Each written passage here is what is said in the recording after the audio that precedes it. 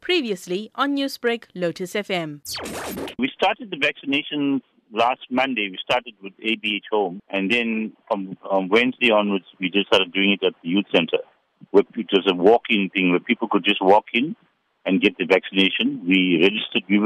If you were not registered, get you registered, and you can get the vaccine. But there's only a limited amount of vaccine that's been given every day, so we can only take a certain amount of people every day.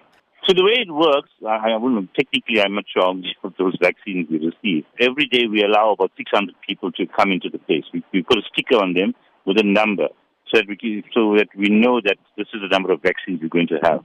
And, people who come after that, we tell them that they have to come the following day. So that's where people don't come and sit and wait the whole day and then realize there's no vaccines for them. If someone over the age of 60 wants to come through and get vaccinated, what do they need and what's the process? Very simple. We encourage all people over 60 to come in and get vaccinated.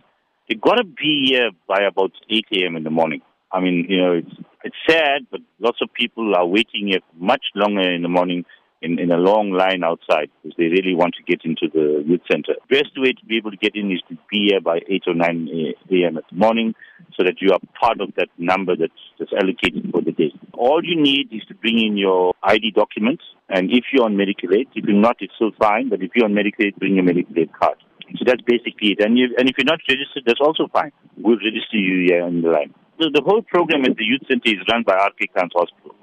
It's just that the youth centre is a partner in the whole project. Most people are very happy in the way the whole program has been running at the youth centre. And, it's been a really smooth flow in and out of the place. If people want to come in, please come in by 8 a.m. in the morning, 8 or 9 a.m. in the morning, and we'll ensure that you get into the line. Newsbreak, Lotus FM, powered by SABC News.